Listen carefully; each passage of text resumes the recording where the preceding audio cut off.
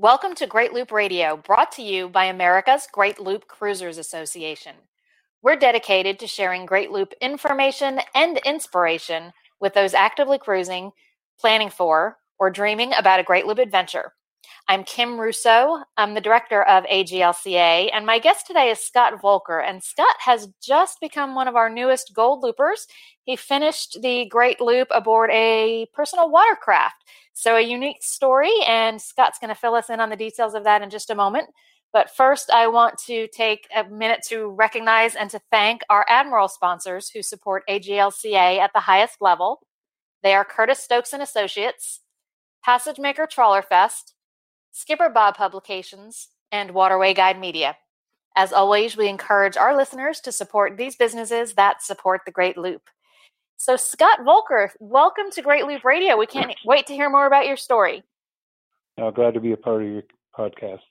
Yeah, start off just since most of our listeners probably don't know you yet, tell us a little bit about yourself and tell us why you decided to do the Great Loop on a jet ski.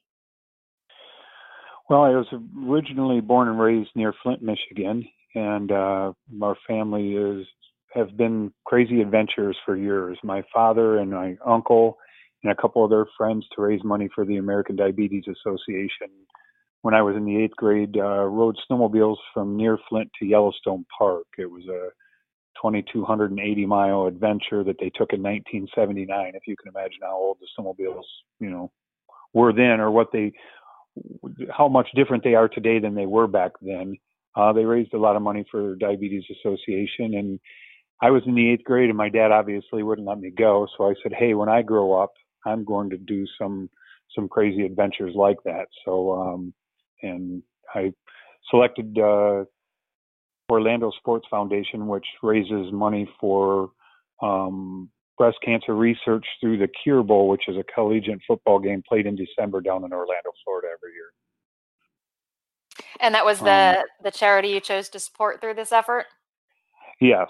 And what made me really decide, I sailed a sailboat from Sandusky, Ohio on Lake Erie up to Mackinac Island and back, and it just seemed to took me 71 hours to get there. And I said, "Hey, I want to be able to tour the Great Lakes in a fashion faster than a sailboat." And I didn't really, don't have the money for a huge powerboat to do that. So I thought, well, hey, I'll just do it on my jet ski. So I decided to go from Chicago to Sandusky and realized I was going to be in 3 Great Lakes, so I may as well go up into Lake Superior. And so I decided the original trip to ride from Chicago to Montreal.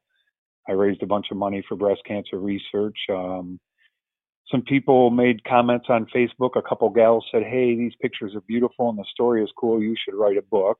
I thought, well, I've never written a book before, so I wrote a book. And then when the book was in process and the trip was over, I thought, well, now what am I going to do? So then I decided to do the Great Loop. Yeah, well, I love that adventures like this are in your blood, and I love that your dad set that kind of example for you back in the 70s. So is there anything about the particular nonprofit that you selected and that it supports breast cancer? Any particular reason behind that selection for you? Just a corporate affiliate down in Florida, a company called Softwash Systems that is down in Florida. They were already raising money when I came on board with them as a dealer. They were raising money for Orlando Sports Foundation, or the Auto Nation Cure Bowl. And I just decided that obviously so many gals are affected with breast cancer that it was just a call to action to say, hey, how can I help? When I wrote my book, the statistic was 1 out of every 8 women will be affected with breast cancer at some point in their life. And now it's already been changed once the book was published to 1 out of every 7 women. So obviously those struggles are for real. And when those gals get that news is, obviously devastating. Thankfully, modern medicine and technology has helped a lot of those gals survive, but when they get their news, that news doesn't go away. Right. And there's a lot of Looper women who are breast cancer survivors, and I'm sure that they would be thrilled that that's the cause you chose to support. So let's talk about the actual details of your trip, share with us, some of the stats about how you went about doing this on a jet ski. Well, the first year was 2017. I rode 2,030 miles from Chicago to Montreal. Again, I was just going to do a trip that encompassed all the Great Lakes. Then when I decided to do the Great Loop, I started in Buffalo the second year, went across the Erie Canal, down the Hudson River to New York City, then down to, I believe it was near Hilton Head, South Carolina. Then the next year I went from Hilton Head down around Miami, Key Largo, Key West, and back up to St. Pete Beach. Then in year 4, which would have been last year, I was 160 miles north of Tampa Bay. I was 3 miles offshore and hit something concrete in the ocean. It totaled my machine. They believe it was an unmarked oyster bed.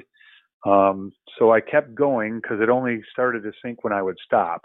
So I kept going for a couple hours and got myself over to a little town of Panacea, which is about 60 miles east of Apalachicola. So this year I left Apalachicola.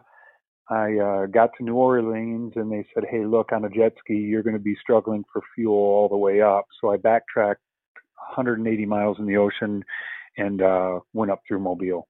Mm-hmm. So it sounds like it was over 5 years. About how many days each of those years were you actually aboard doing part of the Great Loop?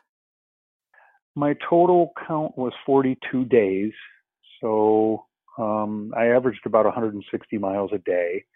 My biggest day was 305 miles. That was up in Lake Superior. And then my second longest day was this year. I went from central Mississippi up through Kentucky Lake and made it to Paducah, Kentucky, and that was 290 miles. So some days, super close, or just over 300 miles. And then some days were, we had some mechanical issues. So some days I could only ride, to only have time for 100 miles after the machine got fixed. Sure. So many questions because it's so many unique things about the way you did the loop. We see lots of questions in the past several months about doing the loop on a PWC. We see that in our Facebook group all the time. And there were some questions recently about how, there's always this, well, somebody's done it on a jet ski, but there didn't seem to be much information about who that was. And there is another person who wrote a book, but for those of you who are asking on Facebook, Scott is now one of the people who actually has completed it all on a jet ski. And there are some who have tried and decided not to continue. And one of those was someone who actually left from our spring rendezvous one year from Norfolk, Virginia. And so, of course, was just starting the Chesapeake, heading in the more traditional counterclockwise direction from what you did, Scott. But he pretty immediately hit some rough sea conditions. And by the time he had kind of finished the Chesapeake, he chose not to continue. He was an older gentleman. His feet were in bad shape from being wet all day. Just the sea state had really physically taken its toll on him. So talk about that a little bit. When you're doing, 100 plus miles most days, how physically demanding was this? Well, it is tough, and it is also a mental monster because you have to stay calm in situations that are rough out there. The reason that I actually did the loop clockwise is because I had already been from Chicago over to Montreal, so it was just a natural progression to pick up from Buffalo and head down. So that's why I guess I went the wrong way. No, you can do it either way. The reasons that most people go counterclockwise really don't apply to you on a jet ski. Since you were cruising in shorter time frame segments, meaning a couple weeks or so at a time, the seasonality didn't matter. I'm guessing you were primarily cruising in summer. Yeah. June and July each time. So I went from Chicago to Mackinac Island in 2 days. When I left Chicago, winds were forecasted 5 to 10 knots. I started riding, and it actually started at 5 to 10 knots and built from there. So I only made it to Saugatuck. So the next day I home runned it. I started super early in the morning and rode all the way to Mackinac Island. And I was at sea 16 hours that day. Winds built that day too, so it was extremely, extremely difficult physically. I'm in my mid 50s, so I was pretty sore, especially by the time I got down to Detroit on the other side. I only rode from Port Huron down to Detroit and then rested the rest of the day. I don't think that you have to run a marathon before you get on a jet ski and do this. I think that the biggest thing is you need to be mentally tough and you need to come mentally prepared for anything. I think that common sense is going to be the biggest factor in doing the Great Loop on a jet ski. Make sure that you have all the necessary equipment. I had a iPad chart plotter. I had 2 cell phones. I had a ship-to-shore radio. Make sure your gear is tied down. Write all of your plans in pencil. Don't try to get to a certain place by a certain time. I just got up every morning and kind of winged it and just said, hey, today I'm going to get as far as I can. And, you know, once I got as far as I could and it was a good time of the evening to shut down, to have some place to stay. You have to just exercise a lot of common sense. Yeah, and let's talk about those logistics a little bit, because of course, if you're doing this aboard a 40-foot boat, your sleeping quarters and where you're staying for the night are traveling along with you. So on a jet ski, how did you manage where you were going to sleep? How did you carry enough gear and food, or is that all things you picked up along the way? Well, some of it you learn as you go. Each year, each segment that I went, I learned a little bit more. Back in 1995, on a quick sidebar, I, with my cousin Christopher, decided that we were going to do the length of the Mississippi River from Minneapolis to New Orleans on jet skis. That was the year that the Mississippi River flooded, so they shut us down in St. Louis. So then we ended up riding 900 miles up the Ohio from Paducah, Kentucky to Pittsburgh. We raised money for the Diabetes Association, but I learned a lot there. And then I learned a lot from a friend of mine, Tim Vandersall, who had done a lot of jet ski trips up in the North Channel. And he helped me with the logistics of, hey, pack a hammock, even though you may not need it, or you know, if you want to stay in a hotel, but if you end up, something happens up north, you're going to want some sleeping quarters, you know, to, hey, take a hatchet, take things to build fire. But as far as the logistics of my overall trip, I would just look, like when I left Saugatuck, I kind of had in mind that I would make it to Mackinac Island, but I knew that if I needed to, I could maybe stop, you know, in northern lower Michigan, just find a marina and then just hope that there was a hotel.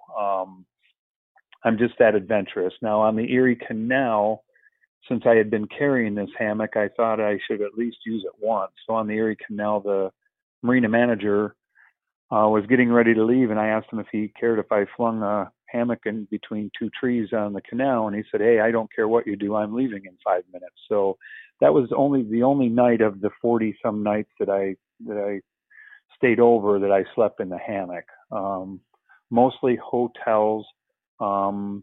We do have someone from our marina that had their sailboat up in the North Channel. I stayed on a sailboat one night with my friends. Stayed with a stranger once down in the Carolinas, just because there was no hotels near. And I asked the guy, you know, if there was a hotel within even 20 minutes. And he just said, hey, I'll tell you what, you can crash at my house. So I did that. So leave those, if somebody's going to consider doing it, certainly know that you just don't know what's going to happen daily.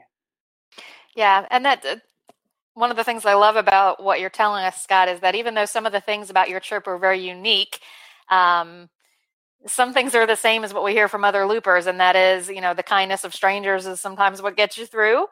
And the idea that, you have a place in mind that you'd like to get to by that night, even though for you it may have been more miles than most loopers, but you kind of had that fail safe. Well, if I can't get all the way to my plan A, my plan B is to stop at this marina. So something like that is great advice, regardless of how you intend to do the loop, because obviously you just don't have control over what might happen on the waterway on any given day. So that's a great point about your story. Let's take a moment here and play a message from one of our sponsors. When we come back, I have a few more questions about the logistics, and I also want to see what other tips you might have for others looking to do the loop in such a unique way. So we'll be back in a moment. This is a message from Steve, the dockmaster at Half Moon Bay Marina. If you're heading up the Hudson River, Half Moon Bay is 20 miles north of the George Washington Bridge. They have stellar dog walking paths and parks that start at the marina. They're the only deepwater marina in a 30-mile radius, and the marina is fully protected with a wave-attenuated seawall. Half Moon Bay has many services, including high-speed Wi-Fi, pump-out, divers, mechanics, and access to enterprise car rental with free pickup and delivery.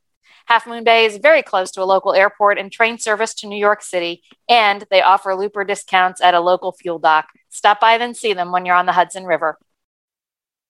We're back on Great Loop Radio. Today we're talking with Scott Voelker. Scott is one of our newest gold loopers, and he is a bit unique because he completed the Great Loop aboard his jet ski. So Scott, you talked a little bit about the sleeping logistics. Did you carry food along with you for during the day, or did you make stops for that? Or, how did you take care of some of those basic needs? Water for me was the most important thing. As far as food, very little food. Protein bars, I would eat in the morning before I left, and then I would eat a big meal when I came in the evening. But for the most part, just protein bars or just water. Yeah. So a few questions about kind of specific areas on the loop. What is it like in some of the locks? You're in these immense locks with lots of water moving, probably tied up with some bigger boats. But what was that experience like locking through on a jet ski? Well, I think that it is intimidating. In fact, I did a video one day live on my Facebook, and some people said that their anxiety kicked in just watching the video. There's one lock on the system that's 89 feet. The water, when you pull into the lock, the chamber is empty, and we were raised 89 feet. So that was intimidating. The biggest thing is just to stay calm. If somebody's going to do the Great Loop on a jet ski, obviously don't do it on a small one. I have a bigger jet ski. It's 12 foot. It's a touring machine. Bring plenty of rope. I would tie off to the floating mooring device in the lock, and you tie off there. I would push off with my feet just to keep the current. When the lock is filling, will kind of want to push your machine up against the lock. Might be best to just take a 1-inch wooden dowel rod, 2 foot long, 3 foot long, tie it onto your machine, and then that way you can tie off, but yet hold your machine away from the concrete wall. Once you go through a couple of them, you kind of understand what the lock masters are looking for, and you just idle speed in, idle speed out, secure your machine. A ship-to-shore radio is a must. That way you can hail them on whatever channel they're monitoring on. I would just simply come across the radio and say, "Hey, jet ski secure," and then that way they could close the chamber doors and start to raise the water. Were some of them surprised to see you arriving on a jet ski at their lock? Yes and no. I think some of the locks where they're used to locking recreational vessels, they were not shocked. Now, I will say that coming in the Illinois River, especially the last 4 locks, they're not crazy about locking through. So potential loopers on jet skis should certainly call the locks and talk to the supervisors to make sure. I had one lock that told me that they don't lock jet skis, but they knew now that I was already in the system, right? I had already come through a couple locks, and I told them what I was doing and where I was going and what I was doing it for. But if somebody opts to do the loop, not doing it for a cause, they should certainly call ahead to make sure that they get permission with and attach someone's name to that, so that so they can make sure that they don't get to the lock and not be able to lock through. Yeah, that's good advice.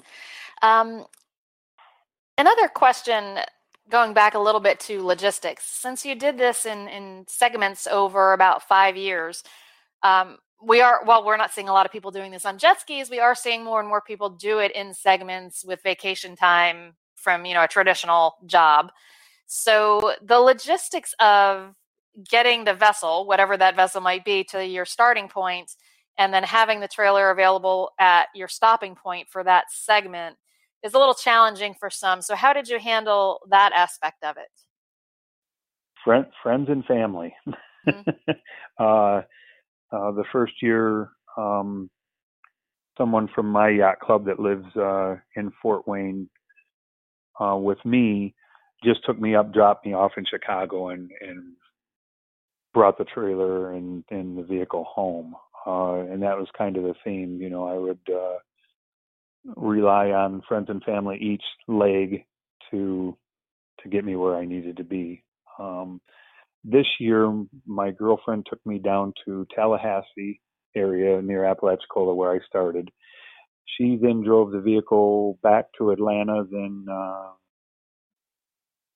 I had a friend that I flew from Fort Wayne down to Atlanta. He picked it up and brought it back to my house.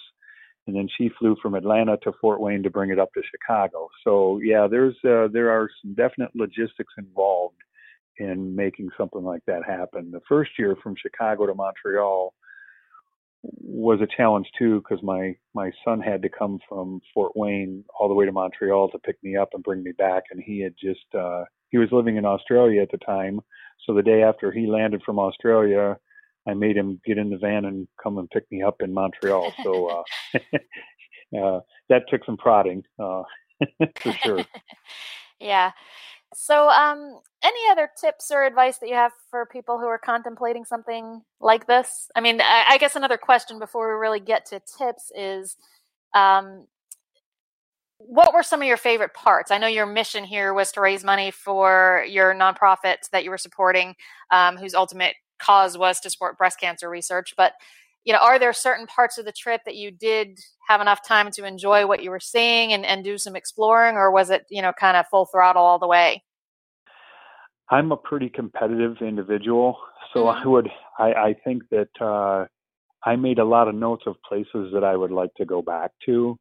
I enjoyed, my brother was in the Navy, so when I stopped at his marina and spent the night in Norfolk, Virginia, I did enjoy that leg from there on the intercoastal down to the Outer Banks. My publisher actually lives in the Outer Banks, so I spent the night with her husband, and she had many friends come over for the evening. I think the friendships that were forged, I think to know that I still have a great belief in humanity, that people still do want to help. I really, I would say that would be the favorite part. It's all beautiful. It really is. The Great Lakes are amazing. The river system is nice. Kentucky Lake was beautiful. I mean, I would encourage other people, if it's on your bucket list, hey, get it calendared or it won't happen. I think if there's any folks that are interested in doing the loop on a jet ski, please reach out to me or others that have done it, just so that there's power in people that have done this. And although I don't know it all, I've done it, so I'd be able to help. And if they talk to a couple other jet ski loopers, they might get some information from them that may save their life. So you always want to seek good counsel before undertaking such an endeavor. Yeah, that's great advice. And Scott, you mentioned that you had kind of done the Mississippi trip, or you've had a pretty significant amount of experience on your machine before you went on and took on the Great Loop. So I think that's very important for people who are contemplating this. It's really not something to be taken lightly. So I appreciate you making that very clear as well, because of course we want everyone to make sure that they're safe out there. So we've talked a little bit about, the fact that you were doing this for a good cause, and we've talked about that nonprofit. Can people still contribute, Scott, to your efforts? Absolutely. Absolutely. They can go to my Facebook, which is Scott Voelker, Cott, last name Voelker, Voelker. They can catch a day by day of this last trip, see great pictures and videos, and on most days' posts, there's a link at the bottom that they can donate that way. Another way that they can participate is they can also private message me on Facebook and purchase the book, which is called The Ultimate Great Lakes Adventure. A donation of $100 or more, I will send them a book for free. The book is $35 plus shipping and handling. That is of the first leg, though. That is the 2,030-mile journey from Chicago to Montreal. So it's a great and a beautiful picture book of the Great Lakes. Outer Banks Press published it for me. Linda Lawby is the publisher. She did an amazing job. That really just captures that first leg. And if somebody's interested in doing the loop, obviously it's driving sales of my book. It's raising money for breast cancer research. But I hope that if somebody that's interested in doing the loop that would purchase the book to be just to see the beauty that they will encounter, that if they're on the fence of whether they want to do it or not, maybe it will inspire someone else to do the loop just by the pictures in the Great Lakes. Yeah. Scott, it sounds like this type of adventure is in your blood. It sounds like this has been what you've been doing to kind of scratch that adventure itch for the last 5 years or so. So what's next for you? Well, it's funny you should ask that. Next year, my son and I, now that he's back from Australia, living back stateside, to raise money for teenage suicide prevention. The theme of the ride will be to find your adventure, and it's to get these kids outside and from behind a keyboard and get them to fling hammocks, build fires, tent camp, just find your adventure, be grounded with the earth as we're intended to do. We are going to ride dirt bikes from New York City to San Francisco on a 108-year-old road called the Lincoln Highway. It ironically goes right through Fort Wayne. It is the first transcontinental road primarily for cars. It was dedicated in the early 20s, and I think construction started on it in like 1913. So we're going to do that on street legal dirt bikes, hoping to raise a lot of money and a lot of awareness for teenage suicide prevention. That's another really inspiring journey, Scott, and we wish you and your son the best of luck with that. I think you've definitely inspired some today, and we appreciate your time with that. And our other Gold Loopers and our regular listeners will probably recognize that you did the loop in this very unique way, but so many of the things you mentioned, and that, the people was one of the best things, so much in common as well, even though it was a unique way. And we encourage everybody to do the loop in a way that's meaningful to them, which is certainly what you've done, but still kept that commonality with what most Gold Loopers experience. So great story, Scott. We really thank you for sharing it with us today. It's been inspiring. Well, I'm honored to join your podcast, and certainly encourage that there isn't an organization like the AGLCA that provides a lot of tools for us out there to complete the loop with ease. So, well, thank you for that. And to our listeners, thank you for joining us once again. We'll be back next week with another episode of Great Loop Radio. Until then, safe cruising.